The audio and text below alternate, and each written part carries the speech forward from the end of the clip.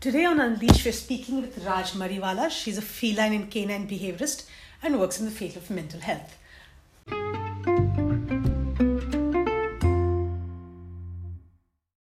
Raj, tell us some trivia about the breed. What's so distinctive about the Mudhol? Ooh, there's a lot of exciting trivia, so I have to pick my favorites. Okay. Number one is that the Mudhol is credited to have been kind of revived by the Raja of Mudhol, Okay. who was very interested in the breed. Okay. And in fact, so interested that he gifted King George V Oh. a pair of Mudhols. That's what the story goes. Wow. Again, I have no proof about it.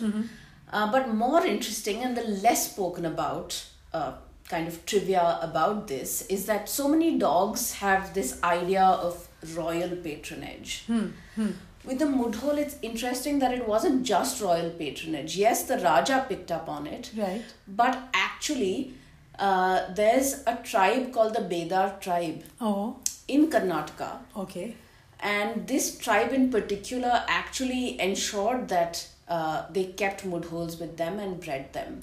Oh. So unlike many other dog breeds who required that royal patronage, and in the end the Mudhol did as well, this particular breed seemed to have been used by well-off people or royalty, but also people from marginalized castes and tribes. What a democratic dog. He works Yes. for everybody. Yes, and then finally, the third piece of trivia. So, if any listeners have leads on this, there's actually a stamp issued by the Post Office of India Yeah. with the Mudhol Hound, which I want.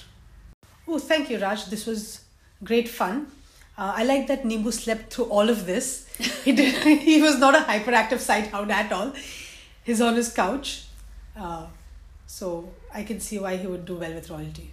He'd need that. Yes, he's quite the royal. Yeah. I must admit, he does require a mat anytime he has to sit down anywhere. Oh, the bum does not touch the floor, does it? It does Naked floor. not. Oh, no. No, One doesn't do that.